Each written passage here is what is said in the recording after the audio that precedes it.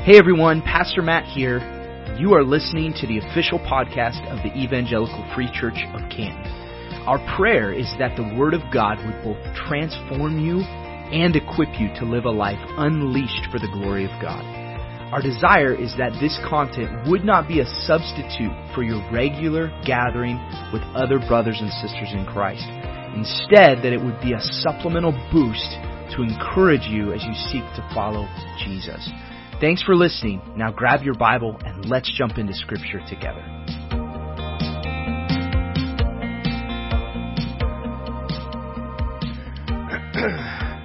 So I'm Bill Severt. For those of you who don't know me, I think I know most of the people in here. I am going to tell you just a little bit about me and mine. And I'm going to tell you a lot about us, not because I want to brag. I don't want to make it sound like we have everything together, because I don't. I don't have it all together.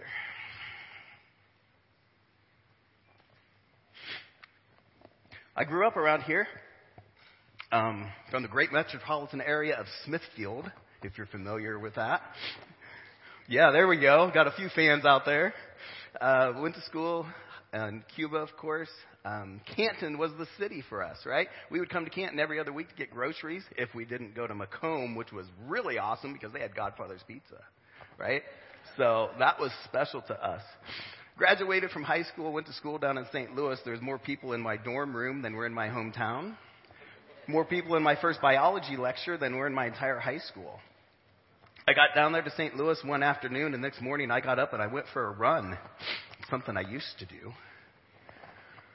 I got back to went on my run, and if you're familiar with St. Louis University is by the Fox Theater. If you're familiar with where the Fox Theater is, it's an old part of town. You don't go anywhere else. You walk to the Fox Theater and you come back to your car, and you don't do it at night if you can avoid it. But I went for a run, and I noticed that very quickly the geography or the environment changed. And then I noticed that people were looking at me. And then I noticed that people were yelling at me. And I realized that I was not where I should be. So I turned around, I made it back to my dorm, and people asked me how was my run at the rec center. I said, rec center? I just ran down the street. And they explained to me why that was a bad idea. And I just say that to say that I spend my time here. I joke with a lot of people that I don't leave Fulton County. I will go for weeks. I've gone for months not leaving Fulton County. And that's in my recent adult life. My wife and I have 3 children. Our son David, daughter Laura, daughter Hannah. We've raised them here. Raised them in this very church. We've been members of this church for over 20 years. I've been an elder of this church for more of those years than I haven't been. I've taught adult Sunday school. My wife is the church secretary here. We're involved in a small group. I have a couple of guys that I mentor with on a regular basis. I have a Bible study that I teach at work. I have a guy at work that I'm in an accountability relationship with. I say all that not as bragging, but just our roots are here. We are well established here, and we're very comfortable here. And I'm going to leave my story right there for now. Those of you who know why I'm a mess up here know what's coming. But for now, I'm going to leave it. And we're going to look at the book of Acts. Maybe I can set that down here. We're going to look at the book of Acts. Acts chapter 8. We're going to read a fairly long passage. It's verses 26 through the end of the chapter. If you pick up one of the Pew Bibles, it's page 1089.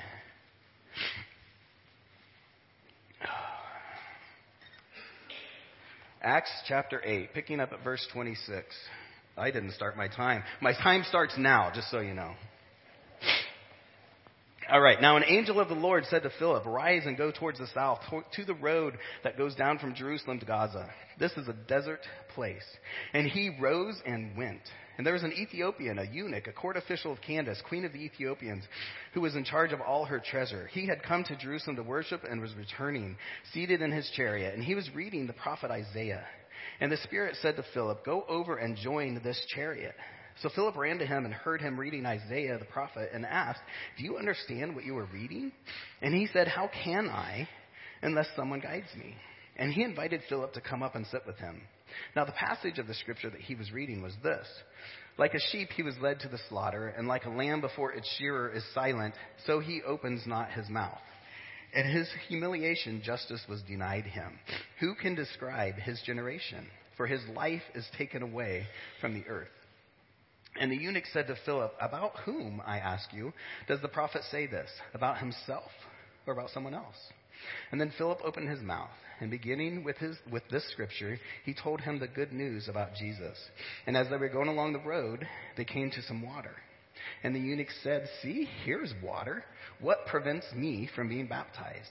And he commanded the chariot to stop, and they went down into the water, Philip and the eunuch, and he baptized him. And when it came out of the water, the Spirit of the Lord carried Philip away, and the eunuch saw him no more, and went on his way rejoicing. But Philip found himself at Azotus, and as he passed through, he preached the gospel to all the towns until he came to Caesarea. Heavenly Father, we thank you for your word. We thank you for the opportunity to be a family and to look into your word together. God, I pray that you would help us to glean from this the lessons that you would have for each one of us as individuals, and also for us as a larger body, committed in following you. God, we lift this up to you. May it be glorifying. Pray this in the name of Christ. Amen. So as we look at this, the idea that I want us to focus on is God's call and our response to that call. And there are so many different lessons in this passage of Scripture, and I will try not to get too hung up on the rabbit trails. But what I really want us to look at is God's call and our response. So I want us to look at God's call. And as we look at a story like this within the Bible, there's lots of different methods that you could look at to kind of analyze this passage of Scripture. I'm just going to use a very basic one today. It's a journalism technique, actually, but it applies well to stories like this in the Bible. And it's just answering the questions of who, what, where, why, and when. So we're going to just kind of spend a couple of minutes getting the setting of this passage of Scripture. And I have a lot of slides, so the question of who's involved in the story? Well, we have Philip. And there are actually 4 Philips in the New Testament. There's Philip, the apostle of Christ, one of the 12. This ain't him. There's also 2 bad Philips, 2 Philips that didn't do good things in the Bible. Fortunately, this isn't one of those Philips either. This is a guy called Philip the deacon. And we actually meet Philip in Acts chapter 6. So just a couple of chapters before where we are right now. And we'll come back to a little bit more about who Philip is in just a second. But that's who we're dealing with, this Philip the deacon. So what was Philip doing? Well, Philip was going where he was told. We don't really know why he was going there. If we just take the story from the beginning, we don't know the end. If we were to pretend we didn't know the end, we didn't know why Philip was going, and Philip didn't know why he was going where he was going. He was just going. We also have the angel of the Lord. His job was pretty easy. God told him to go deliver a message, and he did. It's worth mentioning that this is an angel of the Lord, not the angel of the Lord. That's a distinction we will sometimes see in the Bible. This is an angel. And then we have the Ethiopian. And the Ethiopian was returning home after worshiping. He was in Jerusalem, and he was returning home. Now, it's worth mentioning that Ethiopia, Jerusalem, modern Ethiopia is over here. Biblical Ethiopia is over here. So it's important, worth mentioning that when he was traveling home, he was traveling this way. This kind of brings us to where this occurred. This encounter occurred on the road. They didn't meet in the temple. They didn't meet in a church. This is like nausea. I just have waves going over me. They didn't meet in some special place. These guys were just out on the road doing the thing. The other thing we know about the where is that this was a desert place. It was desert and it was deserted. Philip was traveling from the north south, and he was traveling along the coast. And there's two ways to get to where he was going. There's the longer, decent route, where the weather was better and there was more provision. And then there's the direct route down the coast that was desert and hard, and nobody did it. And that's the road that he was told. And that's why the Bible tells us that this particular road is a desert place. Because it wasn't easy. It wasn't pleasant. And it wasn't what he would have done had he the choice. If God had just told him, I want you to go to this place, he would have went around a little bit. But God told him, I want you to go on this road. And so this happened in a not very pleasant place. Why was Philip going there? He didn't know. As far as we can tell from the story, God told him to go, and Philip got up and went. He didn't ask why that we know of, and he wasn't told why that we know of. He was just told to go. The other two characters, obviously, the angel of the Lord did it because he was told to, and the Ethiopian was there simply because he was trying to get home. So when did this happen? As I just said, Philip went as soon as he was told. And we'll talk about this in a little bit, but timing was everything. This was a divine appointment that God had arranged, and the timing was very important. And so it was important for Philip to go when he was told to go. And the other thing to keep in mind is that this was not a pleasant time to be a follower of Christ. This was happening during a time of persecution.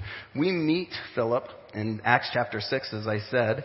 The 12 apostles were the 11 apostles were in Jerusalem. And they were having people come to them complaining because their particular group of people weren't getting the provisions that they thought that they were entitled to.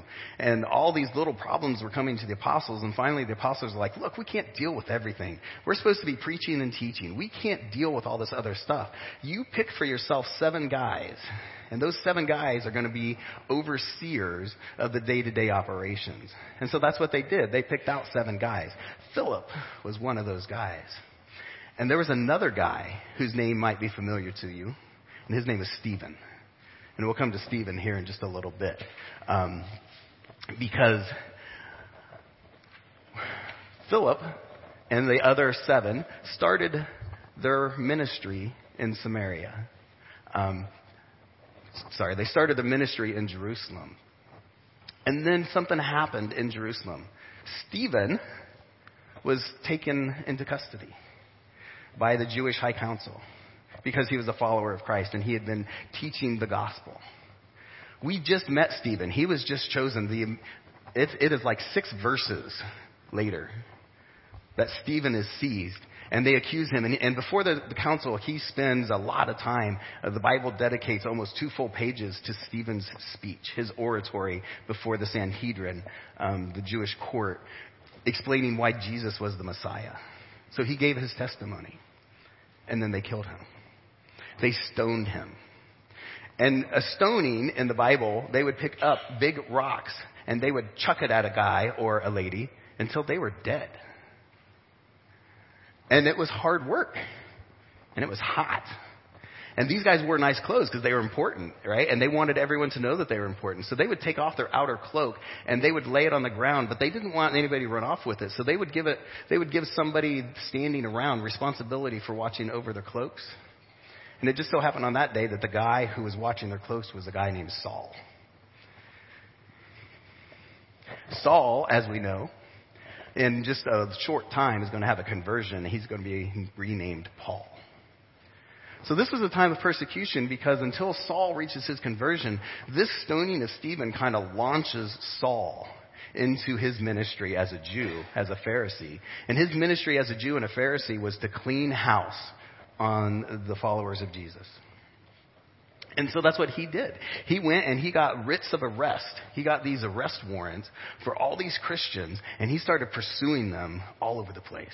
And it got so bad that the 6 remaining deacons, there were 7, but they killed Stephen, so the 6 remaining ones had to leave and go to Samaria. Now, when you read that in chapter 7, it says that they left Jerusalem and went down to Samaria. Which direction do you think they went? This is a side note. When we say you go down somewhere, which direction are you going? Right? That's not how the Bible works. In the Bible, everything centers around Jerusalem. right? That's the throne of God. That's the temple, the future throne of Christ. And so whenever you read the Bible, if you're moving towards Jerusalem, you're going up. It doesn't matter if you're coming from the south, the north, the east, or the west. And if you're heading away from Jerusalem, you go down. It doesn't matter if you're going north, south, or east, or west. So that's just a little side note as you're reading. And if you read and you look at a map and you're like, that's why. Jerusalem is the high point, and so you always go down from Jerusalem. So they were in Samaria because of the persecution of Saul. That's what Philip was doing there. When you are hiding from someone because they're trying to kill you, the best thing to do when you find a good place to hide is to stay there. It doesn't really matter if somebody needs you somewhere else. When your life is in danger, our instinct is to stay put. So just keep that in mind. So a simple story, if we take those 5 elements, who, what, where, when, and why. A faithful servant of God meets a guy along the road, explains the gospel to him, baptizes him, and they go on their way. And that's a beautiful story. There's a lot of elements there. There's the element of being faithful to doing what God tells you to do. As Drew said, wherever Drew went, you never know what one gospel encounter can do. Right? There's lots of lessons in that simple story. But for those of us old enough to remember Paul Harvey, there's the rest of the story as well. We'll see if I get through this. Philip had a ministry in Jerusalem that he had to leave because of persecution. And so he loaded up his family and he took them to Samaria. And then we don't know how long he was in Samaria, but he was there long enough to establish another ministry. And we presume that his family got established as well. And we can read that Philip was well known and he performed miracles. And he had people answering to him and he was doing life. And we can presume that they reached some level of comfort there. When Philip was told to go, to head out of Samaria and head south towards Gaza, it was not going to be a pleasant journey. We're told that it was a desert place, and I think that's an understatement. It was not going to be fun. That's why the Bible says that this is a desert place. This isn't a resort. This wasn't a vacation. This is going to be a hard place to go. Another rest of the story is that the Ethiopian that we talked about, he had gone to Jerusalem to worship, but he could not truly worship God. He wasn't worthy of God. Because he was a Gentile. He was not a Jew. So he would have been what was called a proselyte or a convert. He would have been a converted Jew. But he couldn't really be a good Jew because he was a eunuch. He was damaged goods. He went to the temple to worship, but he couldn't go to the inner court. He didn't have access to God. And it didn't matter how many times he went to Jerusalem. It didn't matter how many times he worshiped. This guy was not going to get to God until he met Christ. And the timing had to be perfect. So Philip is heading from Samaria down to Gaza. The Ethiopian is over here in Jerusalem, heading down to Ethiopia. There is one point where those journeys intersect. They had one opportunity. The other thing is, Philip is on foot. The Ethiopian is in a chariot. Who catches who? Philip comes upon the Ethiopian. It's not the other way around. Timing was everything. Had Philip delayed, I don't think it's a mistake when we read in the Bible. Or not even a mistake, but I don't think it's just extra words when the Bible says, the angel of the Lord came to Philip and told him to go, and he got up and went. It was important. Had Philip delayed a little bit, had Philip made plans a little bit, had Philip waited until it was a better time, he may not have made that divine encounter. Now, God is sovereign, and he could have slowed down the Ethiopian. He could have made the axle break on his chariot. He could have killed the horse. Anything could have happened, right? God could have made that happen. But God also may have allowed that divine appointment to go unattended. I do think there are many times when there are opportunities for us to have a divine appointment that we miss because we don't respond in God's timing. The other thing to realize was when Philip was told to go. He didn't really know where he was going. He didn't know why he was going. And so I think when he met the Ethiopian and had this gospel opportunity and he baptized the guy, I'm thinking, if I'm Philip, I'm going to go home.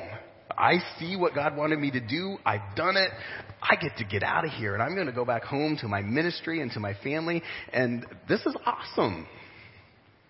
But that's not what happened.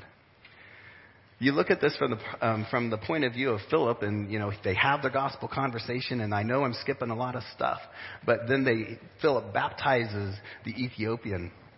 And I mean, the picture that I have is Philip is putting the guy in the water, buried with Christ in baptism, brings him up, raised to walk in newness of life. And when I went through my baptism, Pastor Mike is the guy who baptized me. And I came out of that water and I'm like, and Pastor's like, are you okay? I'm like, I'm good. But there was just something that happened in me. The Spirit was just alive, and it was an amazing experience. And maybe it was like that for this Ethiopian. And I think he would have been like, man, that was great, but where are you? What happened? I mean, Philip is gone. He is supernaturally, miraculously transported to another place. And from Philip's point of view, I think he's like, oh man, and he's gone. And he appears in another place that's miles and miles away. And you wonder what this was like. I mean, did God plant him there on the edge of the city where no one saw him? Or was it like Stephen King's book, The Langoliers? Don't read Stephen King. But in this book, these people were traveling in mysterious ways, and they would show up in the future, and they would just kind of slowly fade into existence. And they would have to be careful where they allowed this to happen so that they didn't try to occupy the same space as someone else. And it was usually a kid that noticed them. And I wonder if Philip appeared somewhere and maybe just some sharp-eyed kid is like, look, it's the new guy. I don't know. I don't know how it happened. But somehow or another, Philip was miraculously transported to a new place. And I don't know how long it took him to orient himself to where he was. Like, this isn't Kansas anymore. But as soon as he realized where he was, what did he start doing? He started doing ministry. Right? He didn't start to find a way home. He didn't well, God made a mistake. I'm supposed to be in Gaza. No, he started doing ministry. And the reality is, as far as we know, Philip never makes it back to Jerusalem. As far as we know, Philip never made it back to Samaria. Philip ends up in Caesarea. We see that at the end of the chapter. And chapters and chapters later, years and years later, in Acts chapter 1, that's where Philip is. And we know it's Philip because Paul goes and sees him, and it's specifically mentioned, and Philip was one of the 7, meaning one of those initial 7 who had been chosen. And so Philip ends up in this foreign place with his family. And that's where he spends, as far as we know, the rest of his ministry and his time. So just when Philip might have thought that this mission, this calling from God was over, it was really just getting started. So some points of application. When God calls, here we go. When God calls, respond. We don't always get to pick when. We don't always get to pick why. We don't always get to pick where or the who. But it's important that when God calls, that we respond. And it's important that we respond in His timing. And that doesn't mean necessarily that God is going to call you to do something and you're supposed to pack your bags and go, or not pack a bag and just leave completely unprepared. But it does mean that if God has put a timing on your heart, you should do that. When God calls, respond. Another application is to take advantage of the opportunity God gives you. Philip, I don't think, knew when or where he was going to have his divine appointment. Philip was traveling from one place to another. And Brian Strode will tell you that when I am driving, I will not see you. If you wave at me, if you honk at me, Brian says he hangs half of his body, and Brian's a pretty good-sized guy, right? He hangs half his body out his truck window and tries to wave me down, and I don't see him. I am task-oriented. I get focused on what I'm doing to the exclusion of the things around me. And that's not good. And sometimes that happens in ministry as well. I'm so focused on what I'm doing that I miss the opportunities around me. If Philip had been so focused on doing what God had told him to do, go to this place, to the exclusion of being open to other opportunities, he wouldn't have noticed what was going on around him. Philip had to be open to the Spirit telling him, go meet this Ethiopian. Go over to that guy. You know, I think sometimes, I know for myself, I get that urging, you should go do this, but I'm like, no, I'm doing this.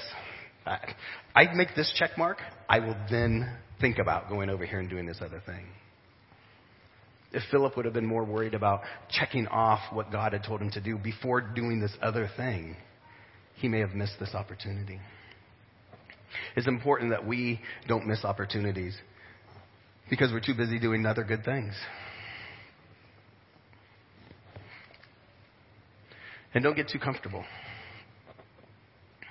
As I said before, I really think Philip, as we tend to do, had achieved some level of comfort with where he was in Samaria.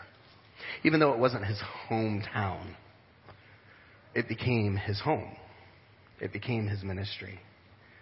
And we don't know how long he was there, but we do know that he was there long enough to do a lot of good things and to establish some good work. He was there long enough for people to know who he was and to have a reputation. And had Philip been so comfortable there that when God told him to move from there, he said, you know, I don't really want to. What would that have looked like? Would this Ethiopian have ever come to faith? Would we have had this story in the Bible? I mean, you look at the repercussions of Philip not doing what he was told, and it gets pretty deep. We don't know what one gospel opportunity might do. We don't know what one opportunity to go help some lady mow her yard. We don't know what one opportunity to talk to that person that looks like they're struggling. We don't know what the consequences of doing that or not doing that might be. So it's important that we don't get so comfortable where we are that we refuse God's opportunities to serve. So I'm going to pick up my story. Because we're comfortable. We've got good lives. Our jobs are going really well. God is providing for us overly and abundantly. We're able to invest well in our futures, in the spiritual future. We're comfortable. We like our home. We moved into our home 26 years ago. Thought, when we start having kids, we'll move into something bigger. Now the kids are moving out of the same house. We're pretty comfortable there. The people that we love are here. Some of our dearest and nearest friends are right here in this room today. They certainly live in this community or just a little bit bigger area of the Midwest. We're very comfortable here, and we don't want to leave.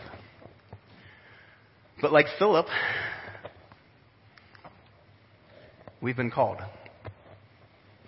In March of 22 last year, well, even going back a little bit further than that, we all know the Burkheads, and they've been over in Africa for 7 years, I think now.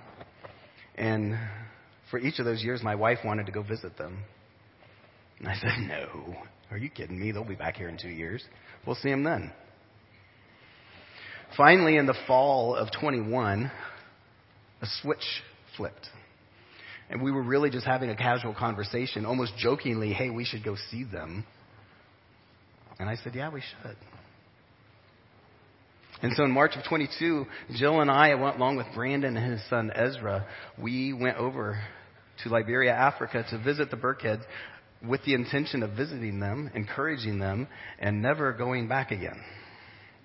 Really, that's what I thought. I went over there, And it wasn't a great trip. It was impactful, but some of you know the details. We saw some hard stuff. And when we were done with that trip, I thought we were done with that trip. And I was ready to come back and do ministry here. And honestly, that did happen. We came back, and I am doing more ministry now than I've ever done in my life. But the reality is that God has put a call on my heart that there's work to be done over there. And so in May, just a couple of weeks ago, we went back over there, all 5 of us this time, my family, on what we called a vision trip, because we've been working with an organization called SIM, and we are making strides towards becoming missionaries over there. And I wish I could say that we had a great trip, but we did not. It was incredibly hard. There were spiritual battles that we were completely unprepared for. And I think it must have been a lot like this for Phillip, that his trip probably wasn't real smooth either. And we've been called to this not so pleasant place, and I'm going to throw up some pictures here, and I know you can't see them real clearly, but that's the beach kind of in front of the compound, and that's just garbage. There's garbage everywhere. That upper right-hand corner, that's the potential house that we might live in. It's not beautiful. The rafters are eaten by termites. The metal bars that are on the windows so that nobody can get in your house when you're sleeping, they're half rusted away. The yard's a mess. It's not a pleasant place. I don't want to live there.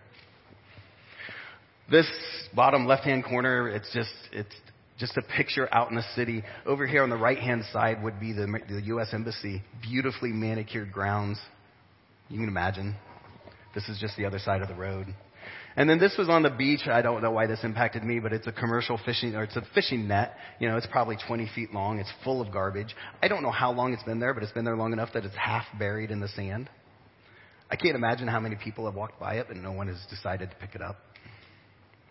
It's not a great place. And we're not sure why we've been called us. Why us? Why now? I'm 50 years old. I am not ready to make a life change.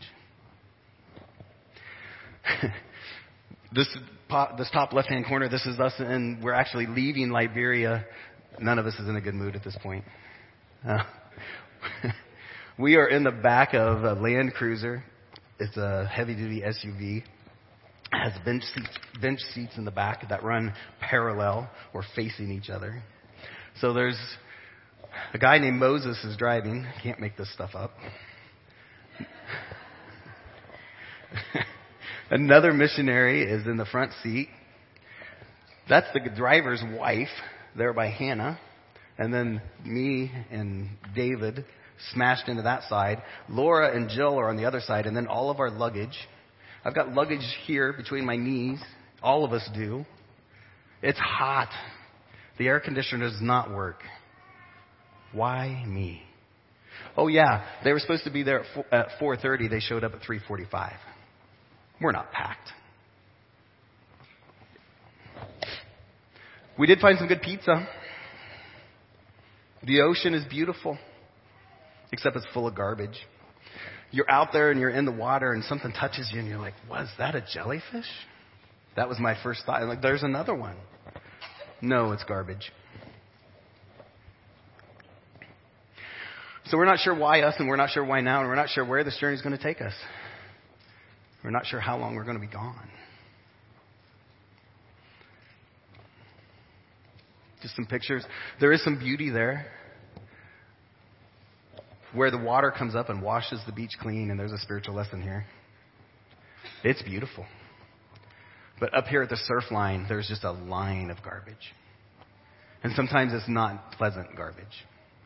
They told us when we were there last year that one time about 4,000 used syringes washed up on the beach.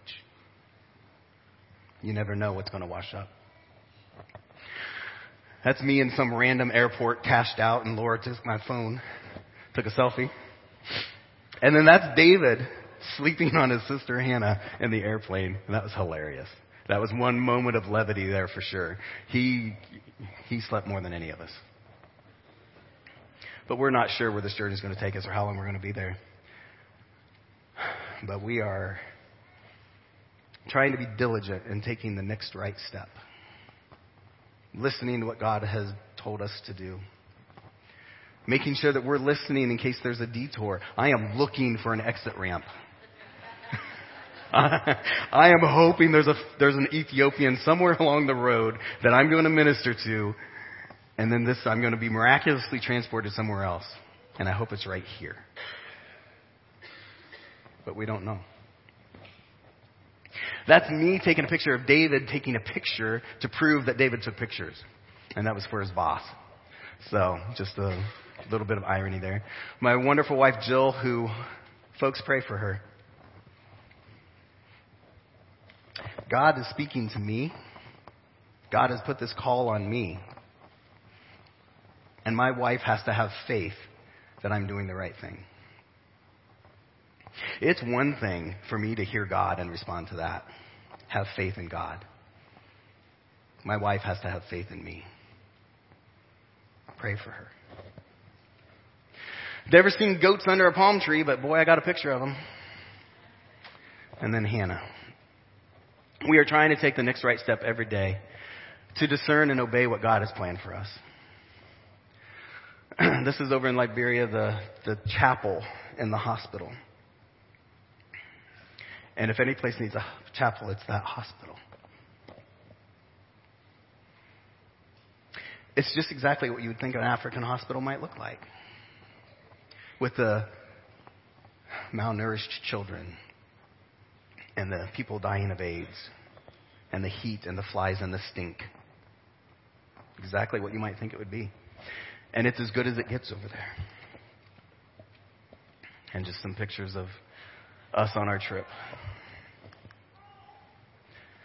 Because we're trying to be like Phillip. We're trying to respond when God calls us. We're trying to be like Phillip, who took advantage of the opportunities that God gave him. And we're really, really trying not to be so comfortable that we refuse to answer that call. So we ask you to pray. I ask you to pray for my family, for Jill and I, that we have a unity of purpose. This last trip rocked our world. It is spiritual warfare, and if you want to know a little bit more details, let us know. We'd love to sit down and talk with you and look for any advice. Liberia is an incredibly dark world spiritually. Things are happening over there today that you might think are out of the Old Testament. So we ask that you pray for unity of purpose and vision in our family because the spiritual warfare is real. And then we ask for strength. Same reason. Really hard choices to make. It is one thing to take a sapling and to transport it. We're talking a 30-year oak. We've got some deep roots here.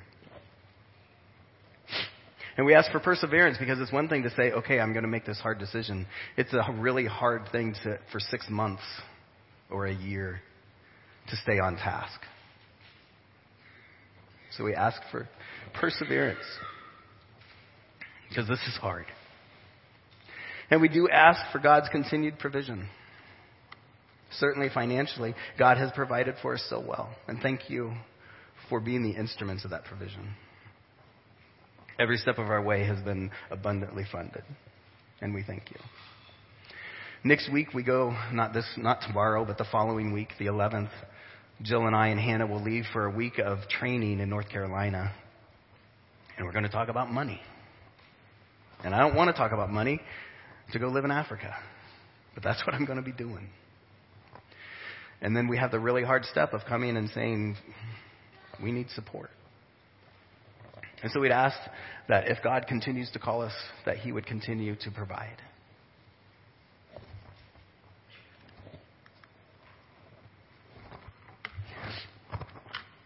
I thought that was the last slide, and it is. Thank you, church.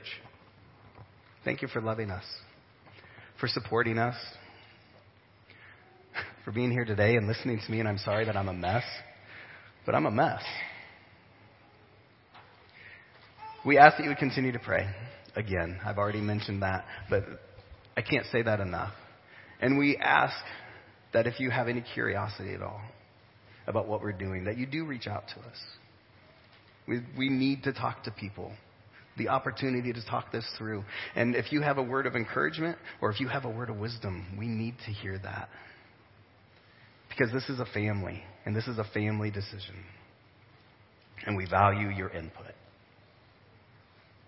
So as the worship team comes up, I'll close in prayer. And I don't even know where I'm at on time. Not too bad.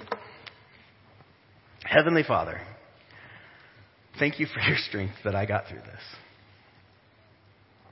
Thank you for your provision, for your guidance.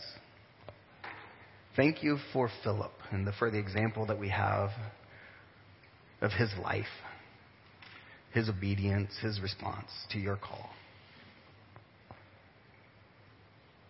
God, thank you for this church.